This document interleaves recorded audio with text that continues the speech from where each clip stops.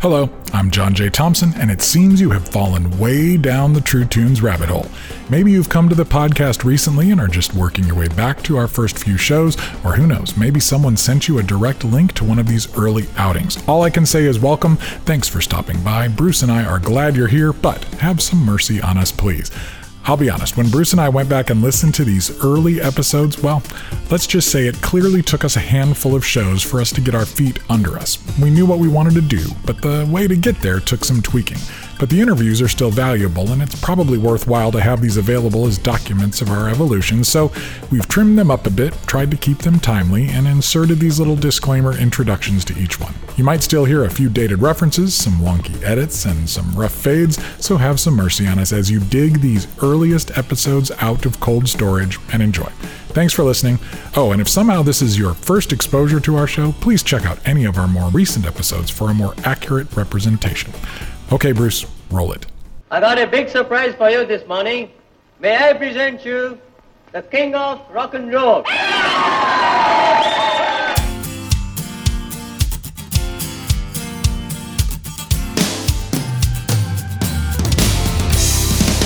Hello, I'm John J. Thompson, and welcome to the True Tunes podcast. One of the themes you'll hear us talking about frequently here at True Tunes is the idea of listening to better music and listening to music better. One of the aspects of great music, and one that seems to be missing from much of it today, is its power to enchant us, to charm us, to welcome us into a beautiful space. We might think about what music can accomplish, what it can do, either about delivering a particular message or establishing a career for us as artists, but we neglect to first approach it as an art. We miss the power that it has to create space, for dreams to form, for reflection, for vision, and even for community. And friends, I'm really excited about today's conversation. In fact, last year when I sat down and sketched out the first few folks I wanted to talk to for this podcast, Ian Fitchuk was right at the top of the list. Ian is a songwriter and producer here in Nashville who has become a go-to ace in the hole for artists looking for a certain soulful, laid-back, genre-bending sound. Although he's no one-trick pony, Ian's work does have a certain enchanting quality to it that's been called upon by some of my favorite artists. Mindy Smith, Jeremy Lester, Robert Ellis, Drew Holcomb and the Neighbors, Griffin House, Muddy Magnolias, and even Amy Grant have all enlisted Ian's help over the last decade. There's something about his work that often just makes me want to sit back, relax, and listen. In the last couple of years, Ian has broken through in a big way as a co-writer and co-producer with both Maren Morris and Kacey Musgraves, two artists who have taken country music into some very new places. I've been going down a road that's a little too traveled. I should find the common thread that makes it all unravel. Like laying down my dollar just for a temporary high. Gotta quit bumming cigarettes from the wrong guy. Ian and I got to know each other years ago when I was working at Capital CMG Publishing, and he was writing with and producing Kate York, a writer and artist I had signed and who is now a member of his Skyline Motel band. He had a certain kind of hippie spirit that I related to right away, and he was also a fellow Chicago expat and a long-suffering Bears fan, so we had that to commiserate over as well. We even attended the same church for a while and have been living in the same part of East Nashville for over a decade. I was particularly keen to get Ian on the show because I had a feeling he would have some important things to say to the students I get to work with at Trevecca University's School of Music and Worship Arts. I created a series of events at Trevecca that I dubbed Music City Colloquies, where artists, producers, and other industry leaders come to the campus to speak to the students. The plan was to get Ian to come to the school, have that conversation, and then record it for you all to hear too. He quickly agreed, but then a few things happened. First, Ian happened to have one of the biggest years of his career in 2019, when Golden Hour, the album he co-wrote and co-produced for Kacey Musgraves, absolutely blew up. It won 4 Grammy Awards, every one that it was nominated for, including Album of the Year, Country Album of the Year, Best Country Song, and Best Country Solo Performance. It also won Album of the Year at the CMA Awards and the ACM Awards. Oh, and Ian won awards for his musicianship and production skills to boot. You're my velvet Elvis. I ain't never gonna take you down, making everybody jealous. When they step into my house, soft to the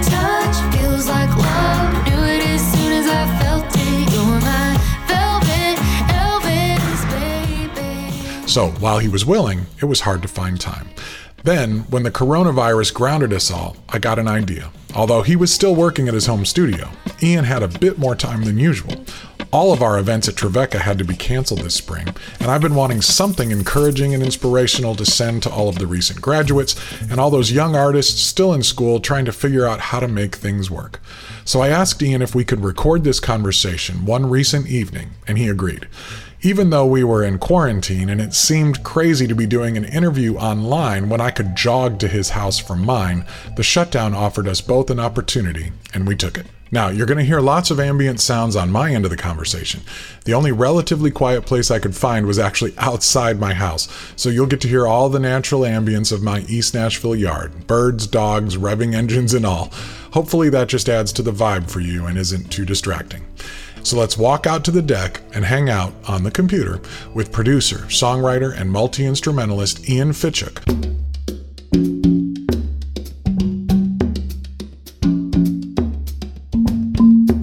First, I just wanted to find out a little bit about your background, your history, kind of your musical training, and what did you do to prepare yourself? But let's start with maybe a memory. Do you remember some early music that you heard or experiences that you had that enchanted you and made you say, oh my gosh, like I have got to do this. Like I have got to put my hand to an instrument and create music because I want to have this kind of effect on people that this moment is having on me. The earliest memories that I have were just playing along with the music that was on in the house. And my parents got me kind of the pots and pans situation, and I would play along and just jam. At that point, that was so early on, I don't remember what music was actually being played, but there's photographs of me sitting looking out the window with a set of pots and pans and a old radio, and just kind of playing along and just resonating with that.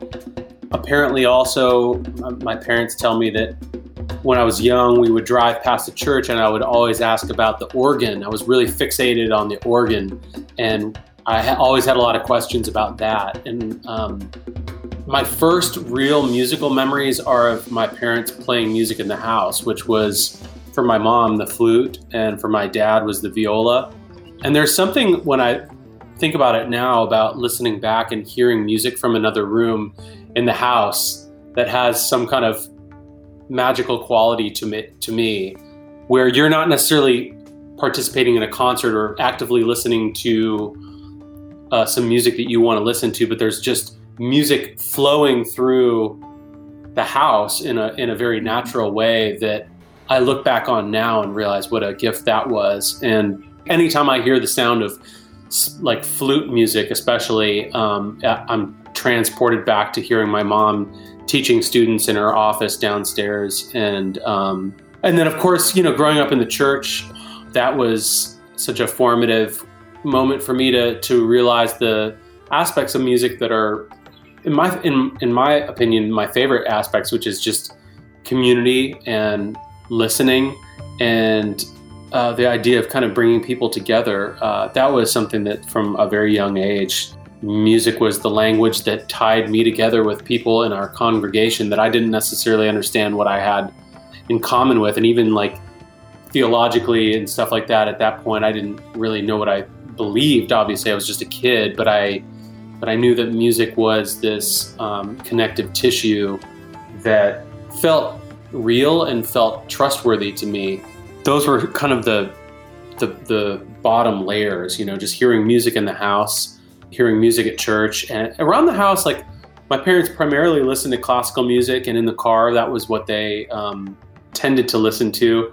And one day I remember I was probably in 4th or 5th grade, but I found a copy of Paul Simon's Graceland in the house. And I still, when I asked my parents about it, to this day, they have no idea how it ended up there. Like they don't know how or why, but it was there. And I had, a little Discman at the time and would carry it around with me wherever I went. And I had a paper route at that time. So I would very carefully, as you know, with the Discman, it would skip very easily. Right. I would very carefully level that in my hand and have this newspaper bag slung over my other arm. And I would go and do my paper route. and listen to that. And that was when I first started to hear and see not only adult images, but also images from the wider world of music. I mean, obviously that album was like, and he's been criticized for it as well, but there was some good or bad, however you want to look at it, some appropriation of African music and folk music and pop music all melded into one. And that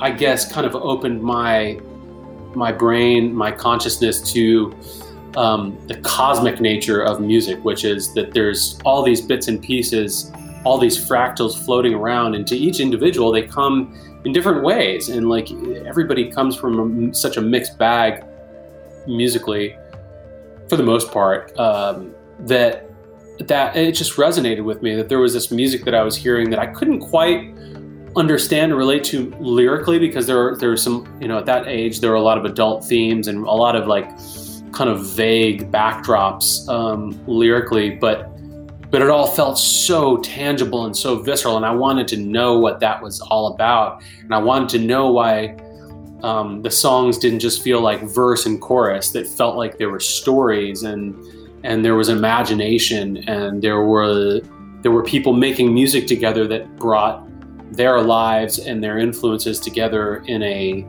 combustible, if you will, way that was enthralling to me, and that was at a time where a lot of my friends were listening to, well, that was right before grunge hit. It was right before middle school that I heard all that. So I don't know what everybody was listening to in elementary school in the early 90s. Yeah, that's kind of where that's the foundation. That's the beginning. Hey, hey, we're gonna shine like lightning, even if our back's against the wall.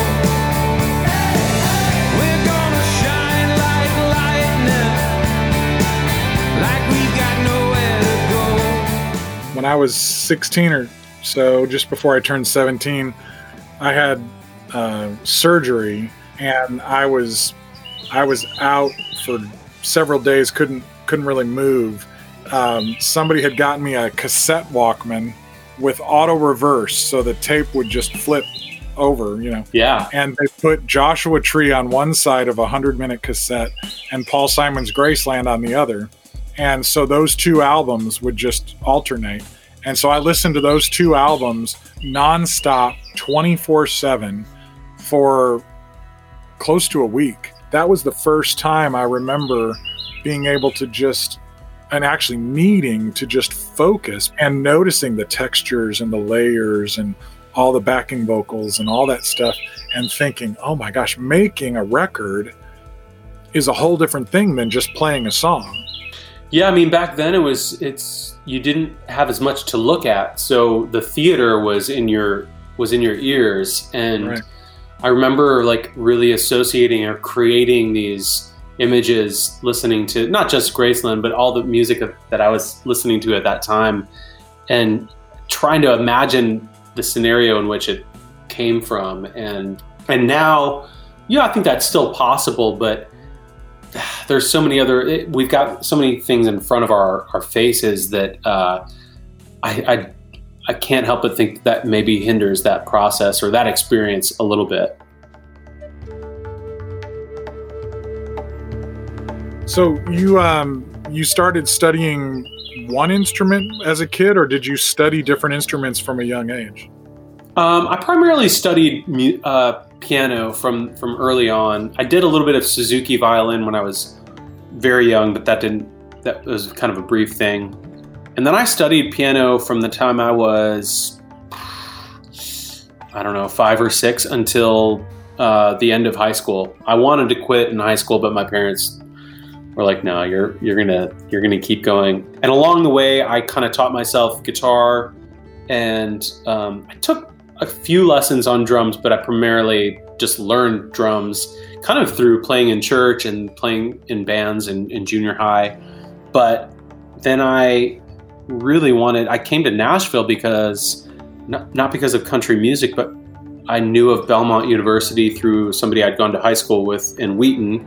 And when I came to visit, I had a lot of other music schools on my radar, University of Miami and North Texas and a couple others. But I came down and I met this professor at Belmont that I thought was going to be my just jazz guru. I really wanted to learn jazz. And it would seem ironic that you would come to Nashville to learn jazz, but I just connected with him and felt like, country music aside, I was just like, this is a guy I need to be with. And that's how I ended up in Nashville. That was 20 years ago this August. Wow.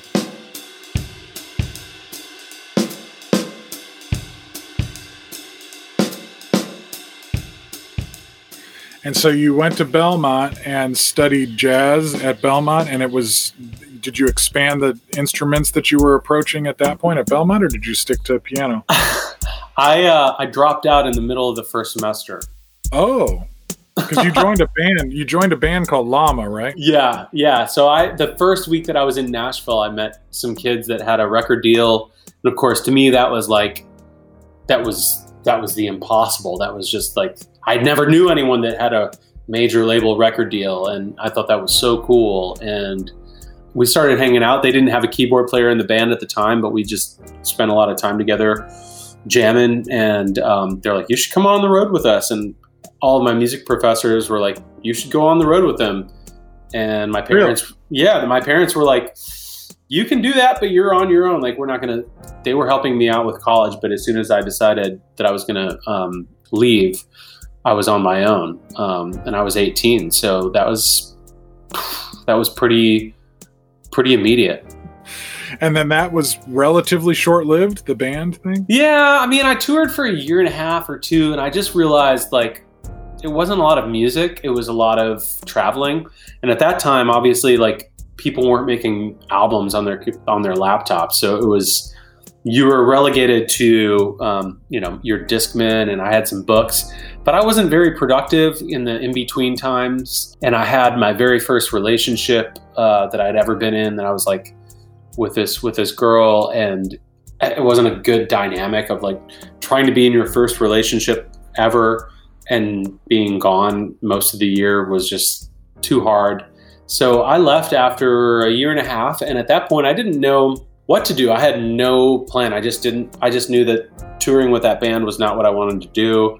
Didn't know what my options were with music. So I actually re-enrolled at Belmont part-time as a theology major for a semester.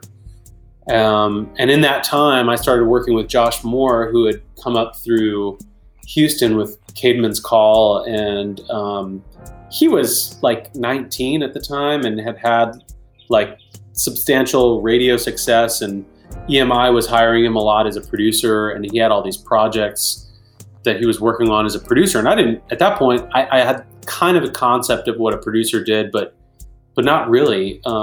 And he had some projects that he brought me in and allowed me to kind of hang out and facilitate and help him with. And pretty soon he was too busy to deal with all of it and started kind of handing me off some of these projects. And that was around 2003 or 4, right around the time that I met Griffin House. And that was the first artist that I really, produced. I didn't know that that's what I was doing at the time, but we just became friends and recorded a few songs and decorated it a little bit. And next thing you know, he had like a whole music business team around him. And I was like, and I was getting paid, and I was like, oh, I guess this is something that I can do. Like, if I can be paid to do this, I should look more into this. Somewhere east of Eden, when I'm buried in the ground, I'll be singing like a guardian angel looking down. Whoa, whoa, whoa, let my people go.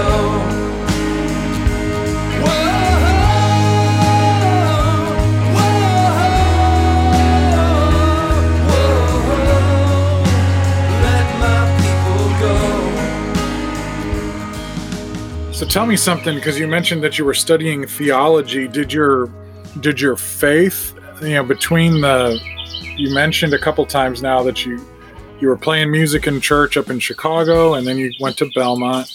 Then you said you went back and you were studying theology. and then you were working with a producer who was at least somewhat working in Christian music a little bit.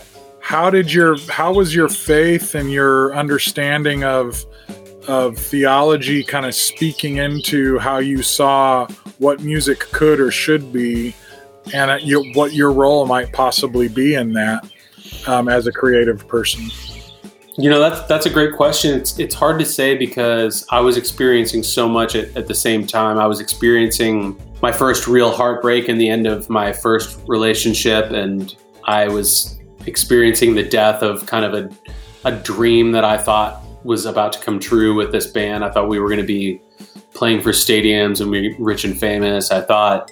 And I really was just also coming to terms with the fact that a lot of my upbringing and a lot of my faith had been related to pleasing the people that were most important to me, whether they were my parents or my teachers. I went to a preparatory school for Wheaton College, and a lot of incredible folks there. But in my early 20s, I started to realize, like, where am I in all of this? Am I really experiencing all of this, or am I kind of manifesting these ideas and these experiences so that I can feel respected by and accepted by these people in my life that want me to follow this certain path? And that was, and to be totally honest, here I am, less than or just shy of 20 years, and I'm still kind of wrestling through a lot of that. It's still something that I'm trying to figure out.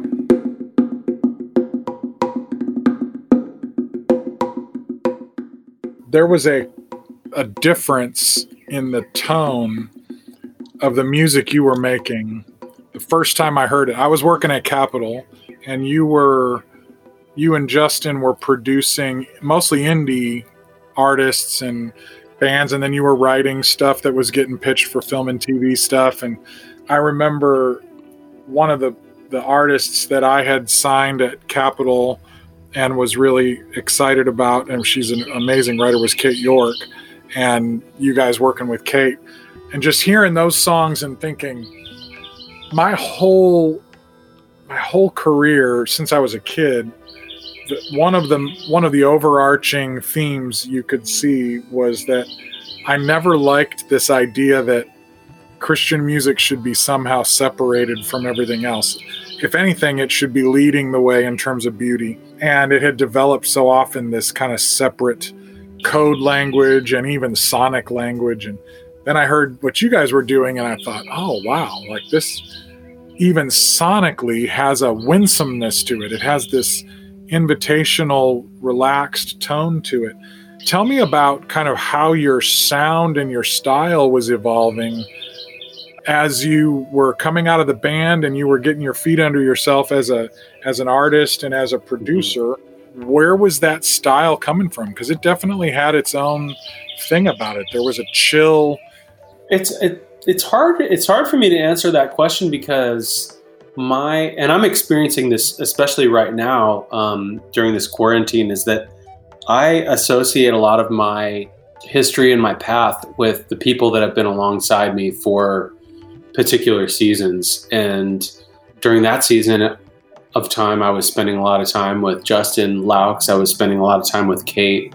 I was spending time with people like Ed Cash and Bethany Dillon. And I had this, and I was being exposed to the world of Tommy Sims, and I was just a sponge. And I really, if anything, kind of over the years have learned to be a facilitator and to look at a situation musically and say, where can I fit in the cracks? Like, I don't walk into a situation and say, this is my vision. This is what I'm going to do. This is how you're going to serve it. This is how you're going to do this. I really show up and say, what are we working with already? What is this situation providing itself with already? And what can I do to push that forward? So when I think about that part of my life, I think about just the influence that people were having over me as opposed to the influence or the voice that I was finding for myself. And I look at all the things that I was learning from Josh Moore, who had been making albums for longer than I had been, from Justin, who had a lot more knowledge in terms of mixing and engineering, which is still a mystery to me. But I don't know. I guess like I'm trying to hold up a mirror to people that I'm working with and say, like, this is who you are.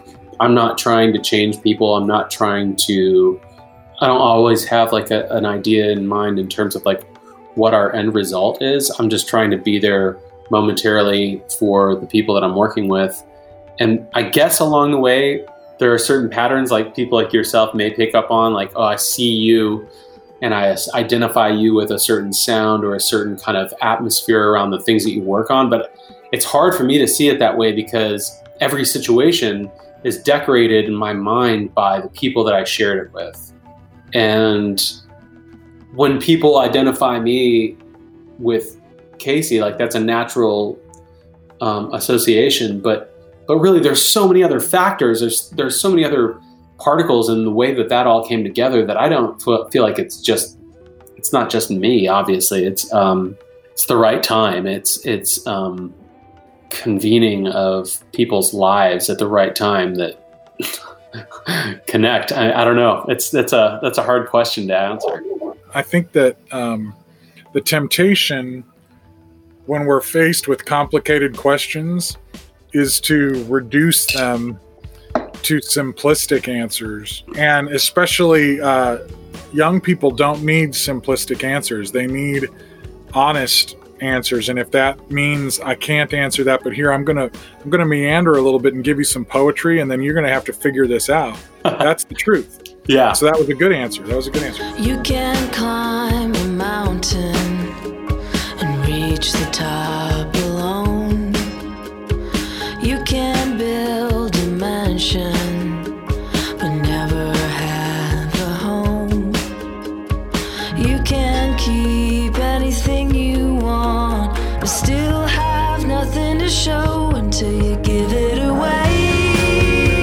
Maybe that's the thing about love. You gotta give it away. You can't get it back without giving it up.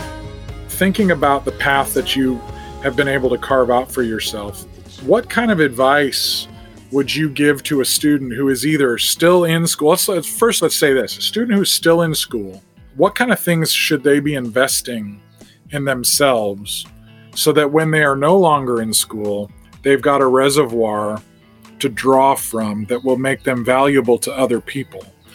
What are some key things that they should be investing in themselves? I think the ultimate one is knowing how to cultivate your own creativity, the habit of creativity. And I think that there's this danger sometimes of saying, I'm going to wait until inspiration strikes, or I'll get to that song as soon as it just strikes me like a lightning bolt. And I think what I've learned is that there's a habit that you need to create regardless of the outcome, just for creativity to be a normal part of your life. And that's actually something that's been kind of really relevant for me now, because at the beginning of this year, I on my vision board, I said, too much of my time is spent accounted for, meaning every day on my calendar, I'm supposed to be writing with somebody, or I have a project that has a deadline, or I have, there's objectives behind all of my creativity.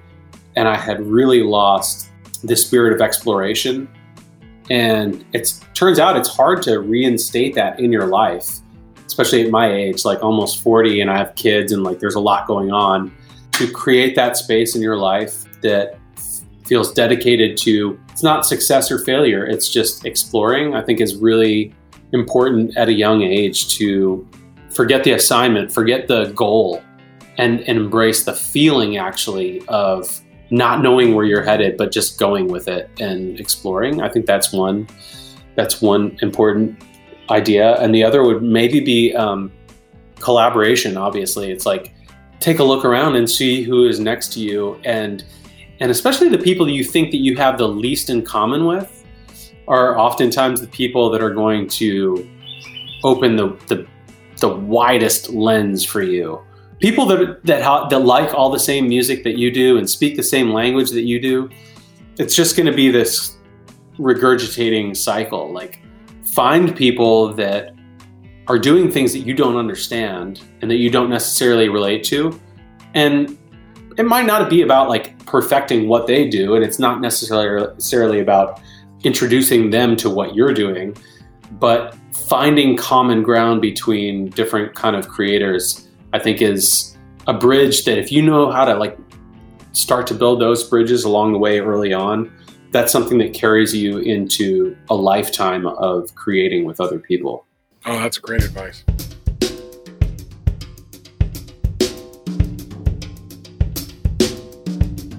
Last year, you were nominated for, was it the ACMs or the CMAs? I always get them mixed up, but you were like bass player of the year, drummer of the year, keyboardist of the year, and then something like multi-instrumentalist or miscellaneous instrumentalist of the year. It was crazy, all in 1 year. Award things are tricky because there are a lot of politics involved, and the point is, what I was getting at is you have a broad range of skills that you're able to draw from. You obviously didn't just stay at the piano. What's interesting is I primarily thought of you as a drummer for some reason. I thought that was your main instrument. So how do you advise young artists to constantly be stretching and growing as musicians, and even in terms of expanding their palette musically? How can they be picking up new instruments and new genres and learning new styles that they might have thought that they weren't interested in? What that really makes me think of is the fact that like the interfaces and the DAWs that we are working with now between Pro Tools, Ableton Live, and Logic, like it's never been more accessible to try to create sounds that you don't know how to create, like to make a beat and not be a drummer, to find a bass line and not be a bass player. Like it's never been more easy to find yourself in those sounds and in that process. And I think that my recommendation would be to start with GarageBand, start at the most basic thing and just find that joy of like, oh, I had this one idea and I put this other idea on top of it. And I didn't have it, what didn't become like this complicated editing menagerie. It's just the spirit of kind of, oh, wow, like I have all these limbs, I have all these kind of extensions of myself that can come together in a similar idea. And that's amazing. I didn't have that when I was coming up. I mean, we had some digital recorders, but not like you have it. Not like now. I mean, yeah, it's the tools are there, and honestly, I'm behind. Like I'm spending a lot of this time in quarantine, like because I've had the luxury of having engineers and editors and other musicians and a lot of other people on my team. I'm spending a lot of this time trying to facilitate those exercises on my own, and it's humbling for sure. We'll be right back after this. Welcome back to the True Tunes podcast.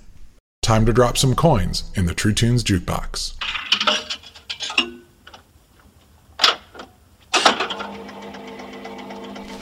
Oh, how I feel for the sky, overused by poetry and rhymes. It's in the sentence that follows, we stayed up all night. Oh, shouldn't it concern me that we shrink beauty to fit in our minds? Don't have to listen to the whole song to know what's in the third line. Tell me, should I feel right? Tell me, should I feel fine about tossing the meaning for the sake of the rhyme? But aren't we good at turning beauty into cliche? I'm not sure exactly when Madison Cunningham first popped on my radar, but I do know that her 2019 EP, For the Sake of the Rhyme, stopped me in my tracks.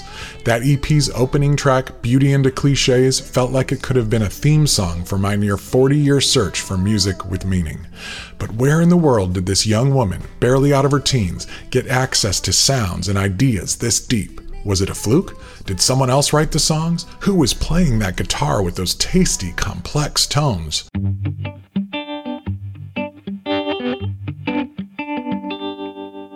I put my finger on the pulse just to make sure it's still beating.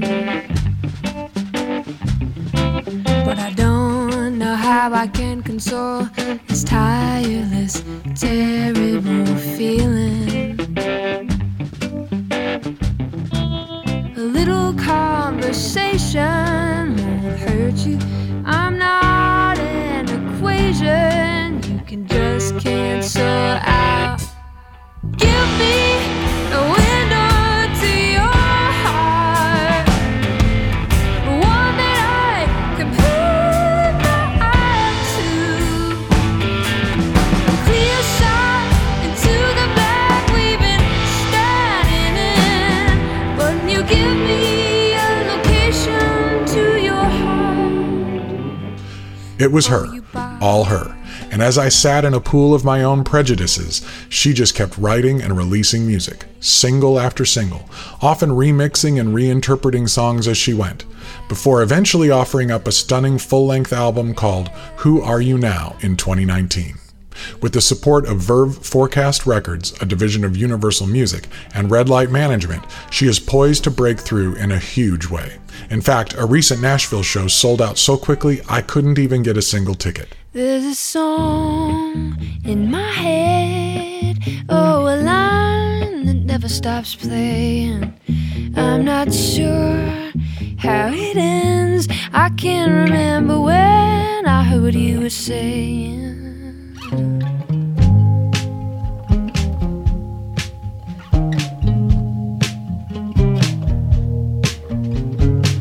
I'll make the start of the worst. I'll make up half the words and where t-shirt ever been I've never heard, because it hurts to be on the outside looking in.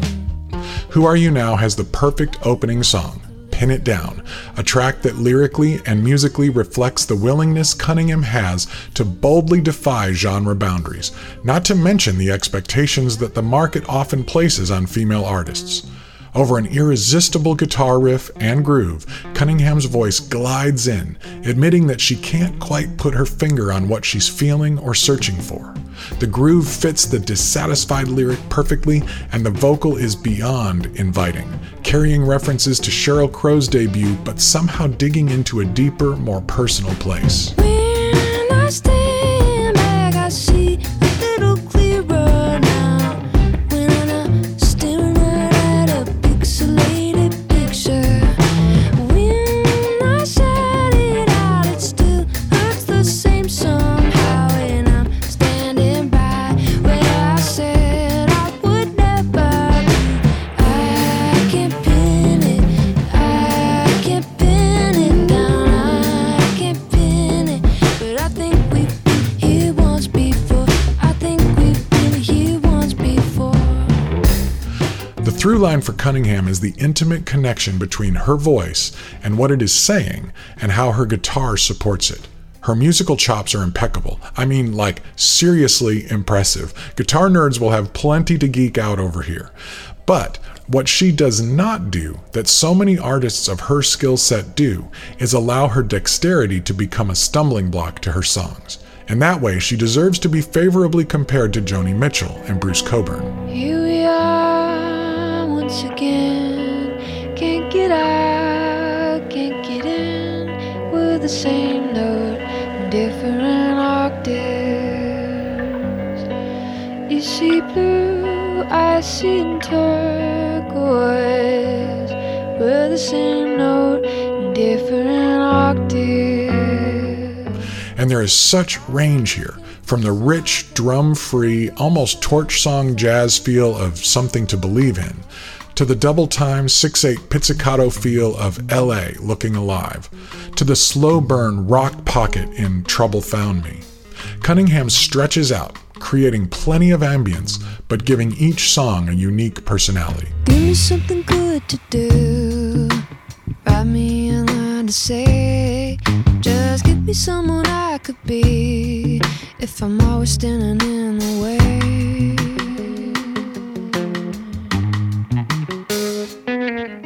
Or am I just a paper doll looking for a pair of scissors that won't cut me into something small but cut me free from the danger? Sometimes I feel like quitting and making someone do my bidding. You're laughing, but I'm not kidding. I feel like I'm gonna lose it. God knows I didn't choose it. Right when I wasn't looking, trouble found me.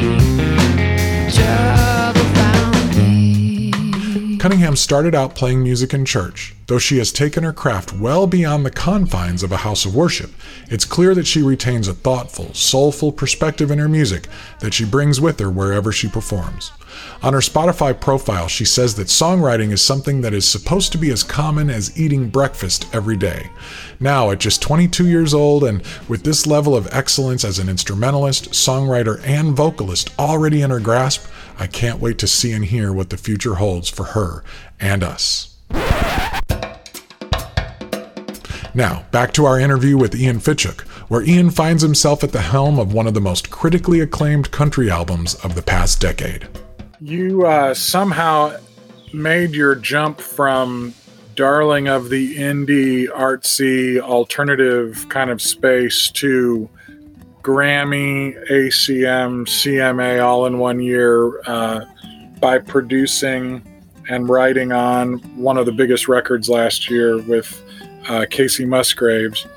Tell me about this path that has led you to that, as well as the fact that you somehow managed to get all of that for a record that won Country Album of the Year, and yet most of us listen to it and go, "This is a country album?" What have you learned in this journey as well? Well, I made some records that I felt like I had poured everything that I knew how to pour into, precisely a Mindy Smith album called Stupid Love that was a big opportunity for me at the time. And when we did all the work and we got to the finish line, it kind of felt to me like it just disappeared. And that was a really difficult experience to kind of say, wow, like I'm really proud of this album and it's different and nobody heard it. And I lived with that for a little while. And then I met actually Maren and Kacey. I met them both around the same time. And it turned out that they had heard that album, that they were really inspired by it. And that struck up kind of a common ground between both of us and, or the both of them, I should say. Got a lot of holes with patches, worn out shoes I could stand to lose, shirts and jeans with paint and splatters reminding me of times with you. Highs and lows, it's how life goes when little moments shine. Hold them close, they should never be sold, 'cause they only get better with time. And so, over the course of the next few years, like I was kind of always planting seeds with Kacey. Like I would love to get together. I'd love to create. Maren and I did some things pretty quickly. We wrote some songs and I was more a part of her musical journey for a moment. And then Kacey had me come and play on her second record, Pageant Material, and they deleted everything that I did. Like almost. Like there were like 9 people on the floor for that album, and keyboards was just not. It wasn't a vibe for that album. So like I really had no business being there. But that hurt, Like I mean, you go through those things where you're like excited about an opportunity, and then it just turns out to not be what you thought it was going to be. And I can't tell you how many times I've been down that road where you just get your heart broken. You just feel like I could have done this better, or I thought it was going to go this way. I say all that because then, Kacey calls one day and she's like, let's write a song. And I knew that she had loved some of the things from Stupid Love, from that Mindy Smith record, which Daniel Tashin had been a big part of. And I just knew that I just had this feeling that he could be a lyrical bridge. Well, not just a lyrical bridge, but he could be a really important component of how she wanted to express herself. And so I suggested that Daniel join us, and we got together and we wrote Oh What a World. And I remember feeling like, wow, this is everything that I've ever wanted to do in a song. And I don't expect that anybody else will like this. Like, this is like, it's too good. No, like, I just like, if it's something that I really like, then I don't know. Like, right. No, I agree. Yeah. So, I kind of let it go. And at that point was still recommending to her like all these other producers and all these other ideas. I was just saying, like, I just want to help you and be a part. But then we wrote 3 or 4 or 5 more songs. And once we got to that stage, we played it for her management, and they said, this is great. You need to go and finish this. Don't worry about the label. You guys just go and do your thing and we'll turn it in. Which, as you know, in the music industry is just kind of unheard of, where you're just allowed to go and do what you do and hope for the best. Oh, I bet you think you're John Wayne, showing up and shooting down everybody. You're classic in the wrong way, and we all know the end of the story. 'Cause everyone knows someone who kills the buzz every time they open up their mouth. Yeah, everyone knows someone who knows someone who thinks they're cooler than everybody else. And I think we've seen enough to know that you ain't never gonna come down. So why don't you giddy up and ride straight out of this town, you and your heart. So the management was actually what drove that, because they loved those songs so much. They just said they wanted you to produce because there was a chemistry going on, and it started with the songs. Yep. Yeah. And we had like 4 or 5 songs at that point. I mean, it was just a dream. I mean, like, the whole time looking back on it now, I mean, I don't think we could have anticipated that it would have been received the way that it was, but we were having the best time ever, which is further, yeah, like it's confirmation that that's what I look for when I'm making music. Is like, I hate to reduce it to fun, because fun is such a cheap word in some ways, but it's true. It's like, if you're not having fun, then I don't know what you're doing. All that I know is you caught me at the right time. Keep me in your glow, 'cause I'm having such a good time with you. Baby, don't you know that you're my golden hour, the color of my sky. You set my world on fire, and I know everything's gonna be alright. So can you tell me a little bit more about how, like, let's take that song Oh What a World as an example. Kind of walk me through how that song came together, what each person of the 3 of you brought in, and then even how it came together when you went to start to record it, and the melody, that descending line, Yeah. and the Laurel Canyon kind of, it doesn't fit at all with the modern country thing. It doesn't fit. It's like on an island of its own. So just kind of walk me through, from the songwriting process through making that track, kind of how that happened.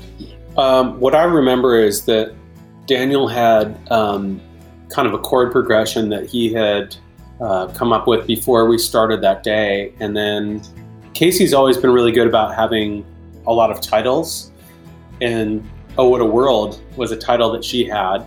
And kind of the way that we started to really find our groove was like I'd be sitting at the computer and I'd be kind of getting some rhythms and some chordal things kind of based around what Daniel was playing and based around what she was saying. And the next thing you know, we have this like living organism that's just kind of spiraling into a song. And it was very basic. I mean, like I just had kind of a drum machine loop and an acoustic, kind of chord progression. She had the idea for the vocoder, but we didn't really mess with that until later on. And I don't know, it's hard to describe like our process because it just feels like we're hanging out. It just feels like people very casually shooting out ideas and then kind of joking about other stuff and then coming back to it. And at the end of the day, you have something and you say, well, we got a song. And I remember listening to it on I-65 on my way home and saying, I love this. Like, I don't know if anybody else will like this, but this feels good to me. And then to skip forward to the way that it responded, you would think that would give you all the confidence in the world to say like, well, you were right. Like your intuition was right. But it turns out like no amount of success can make you feel like you're always right. So I'm in here day in and day out just going, I don't know. We'll see. Like, it's not to be defeated about it, but it's elusive. Well, isn't there also probably pressure? There's probably some of the same label people that say, "Oh no, that song's not a single. Oh, that song doesn't fit. Oh, it's not country enough or whatever."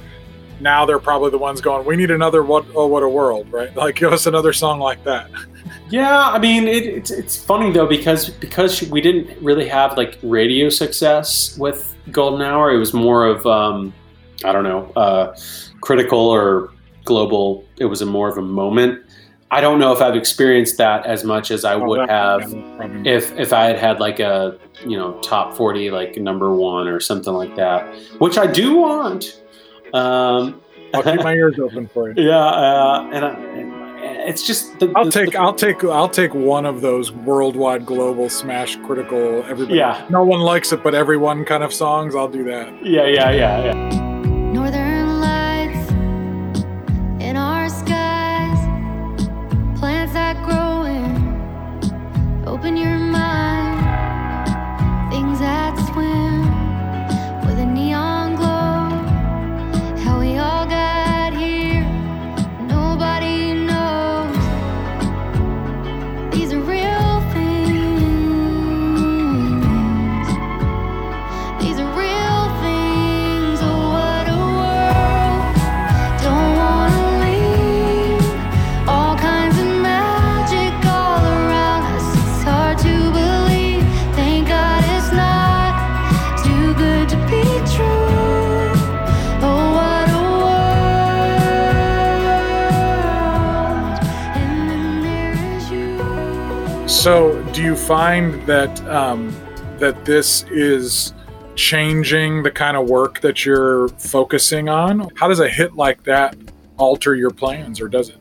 It definitely has opened up a lot of opportunities, and now the trick is differentiating between opportunities that people are looking for name recognition or are looking for the actual like energy of me, because it's easy to look at credits and say, oh well, this guy did album of the year, like that's great, but what they don't understand is that I'm just one part of the puzzle. So I have to work through that, where I'm working with an artist for the first time and they may not even want their music to sound like Casey Musgraves, but they just want it to be successful. So I am learning to sniff those situations out, and if somebody's really excited about exploring and about picking my musical brain, then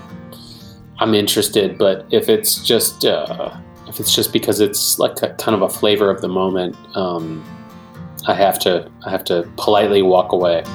You can't find it sitting on a shelf in a store. If you try to hide it, it's gonna shine even more. Even if you lose it, it will find you. There's no way to stop it, but they'll try to. Running like a river, trying to find the ocean. Flowers in the concrete, climbing over fences, blooming in the shadows, places that you can't see. Coming through the melody when the night bird sings. Love is a wild thing.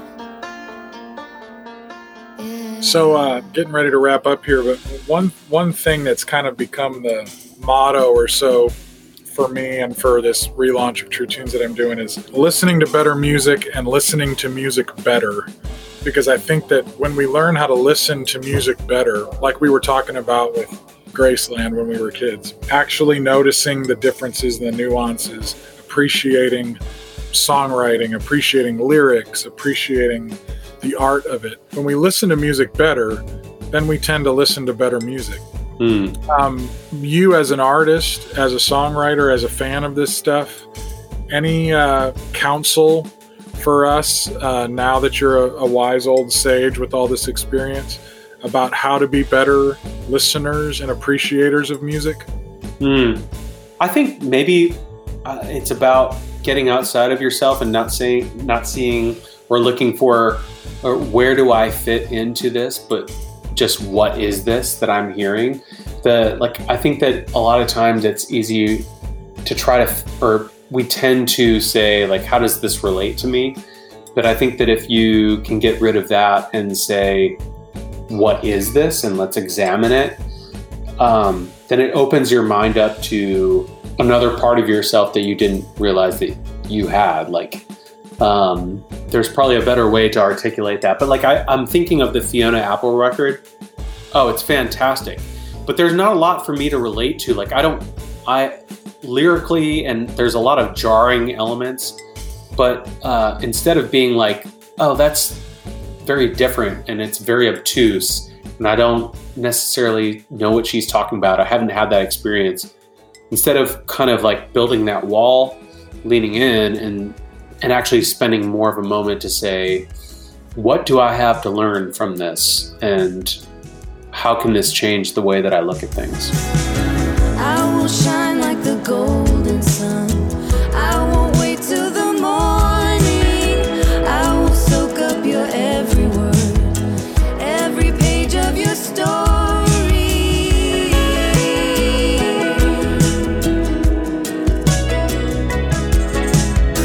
I will go where the waterfalls find their way to the ocean, like a river that's underground. I'll divine your emotions. The moon is in our house tonight. I wanna swim in your high tide. You and I, we will run through the fields, knowing. Do you find now that you're this deep into your path, that your faith, your spirituality is speaking into your work in new ways? Oh yeah, I mean, I'm feeling like I'm learning to be more honest with myself, and I'll leave it at that. And lastly, what would you love to hear coming from the next generation of young artists? Lyrically, musically, what are some things that would get you excited as a producer, as an artist, as a collaborator? What do you want to hear? Joy, optimism, and challenges. What do you mean by challenges?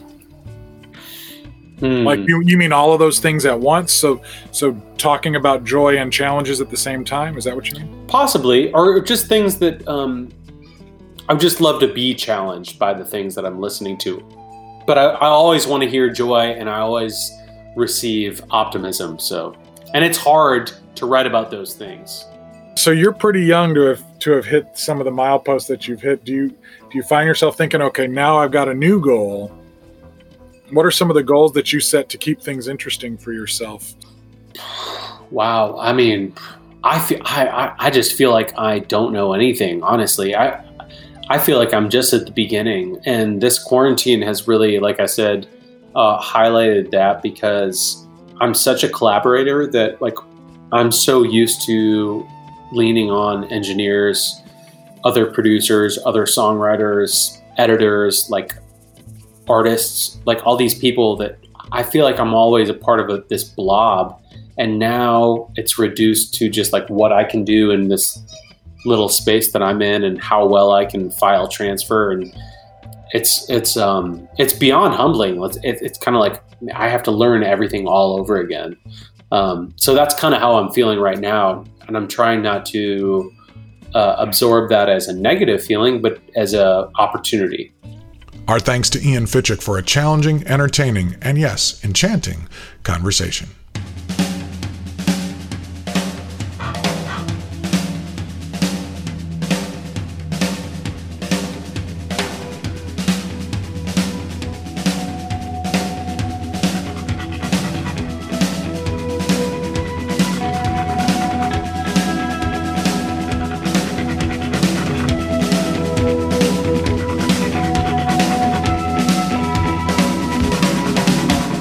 Speaking of enchanting, we had the Choir's 1988 Chase the Kangaroo album on deck as side B of today's jukebox, but my quick chat with Steve Hindalong and Derry Doherty yielded so many gems we thought we'd save that for next time. For now, here's a little taste of that conversation. With Chase the Kangaroo, there was such a shift there into stuff that was both sonically and lyrically invitational into an experience, and less didactic, less narrative, less specific. And so we're talking about things being enchanting, where you just, here, come into this room and let's just have this experience. I'm not going to tell you what to think, but I am going to kind of inspire you what to feel. I'm going to decorate the room in a certain way. Mm-hmm. That record to me feels like that had that effect on me. What was going through your hearts and minds as you approached that record? What allowed you, what encouraged you to take those turns with Chase the Kangaroo in particular, sonically, musically, and lyrically? It was very experimental, and it took a long time, way longer than any other records. Yeah. Many months. We were just trying to learn how to write together and create still together, Derry and me. Mm-hmm. And so we didn't always agree with everything, and the record label still thought we were going to have a producer. They thought we were doing demos. They thought we were doing demos. And we did the whole record basically as a demo. Mm-hmm. And then I think we re-recorded it, a lot of it. We were trying to get it right, and I think we were just trying to make a record that we liked.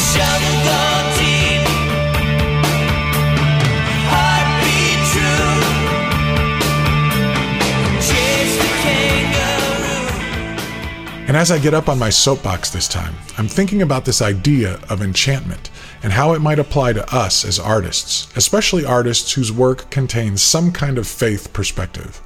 Obviously, enchantment is not a word I invented, but applying it to music that is not of the Disney princess variety might seem a bit odd. But hang with me here a bit, and I think this will make some sense.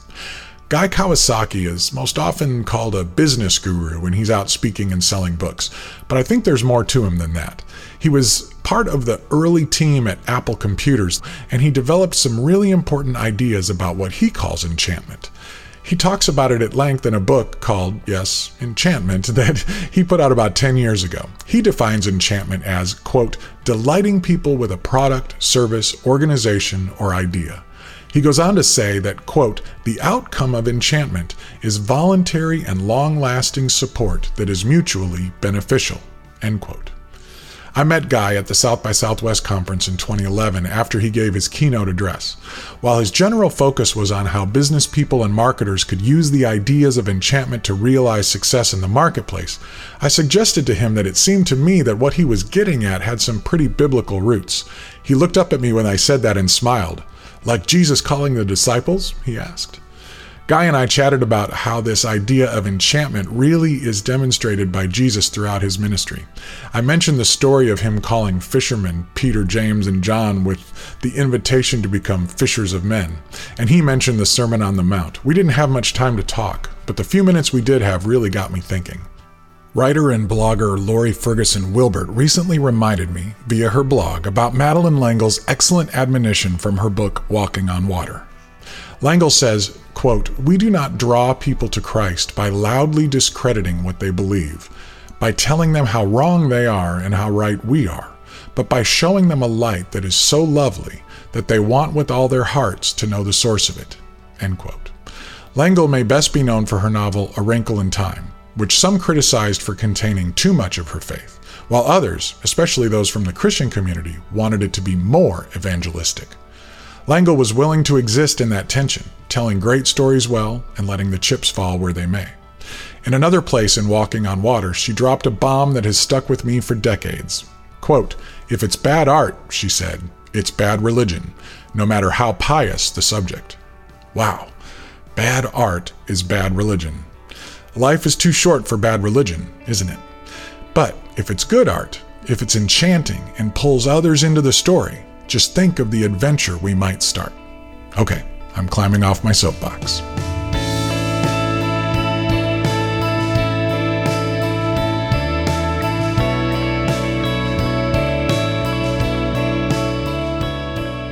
And before we wrap it up, I really want to thank our sponsors at VisionTrust.org. Vision Trust is hard at work, coronavirus at all, in 14 countries around the world, providing food, medical care, and education and love for children in great need. As precarious as many of us feel these days, please know that for many people, not knowing where your next meal is coming from is a permanent problem, and food insecurity and hunger is mounting globally in catastrophic ways due to the COVID-19 pandemic. Vision Trust was on the ground before the disaster, through this disaster, and will be after. If you would like to find more information about how you could change the world for one little boy or little girl by supporting the work of local servants who know exactly how best to help them, visit visiontrust.org today. If you do end up sponsoring a child, please drop me a line and let me know. Thanks.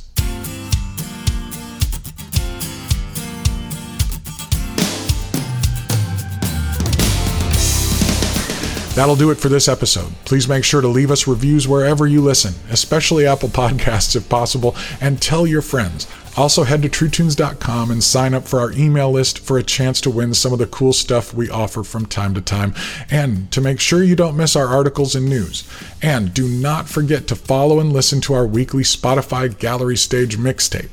All of this information can be found at TrueTunes.com, including links to these excellent artists. True Tunes Podcast is produced, engineered, and edited by Bruce A. Brown. Yes, that Bruce A. Brown. The contents of the podcast are protected by U.S. copyright law and are the intellectual property of Gyroscope Productions, with the exception of songs or clips that are from previously copywritten materials. Everything on this episode is used by permission or under fair use provisions. The program is intended for the private use of our listening audience. Gyroscope Productions can be reached at truetunesmusic@gmail.com or P.O. Box 60401, Nashville, Tennessee 37206. And if this is your first time joining us for the podcast, welcome. I hope you've enjoyed your stay. We have several previous episodes for you to catch up on, including our conversation with Grammy-winning producer Charlie Peacock, guitar legend Phil Keaggy, gospel rock pioneer and music industry legend Eddie DeGarmo, indie artist Krista Wells, NF and film and TV music producer Tommy Profit, artist, producer, and filmmaker Steve Taylor, and much more. Dive on in and catch up. Until next time, this is JJT saying get out there, safely of course, and enchant. Make something beautiful. When you find something beautiful, talk about it, celebrate it, support it. The ugly stuff has had its day. Time to turn the page. See you soon.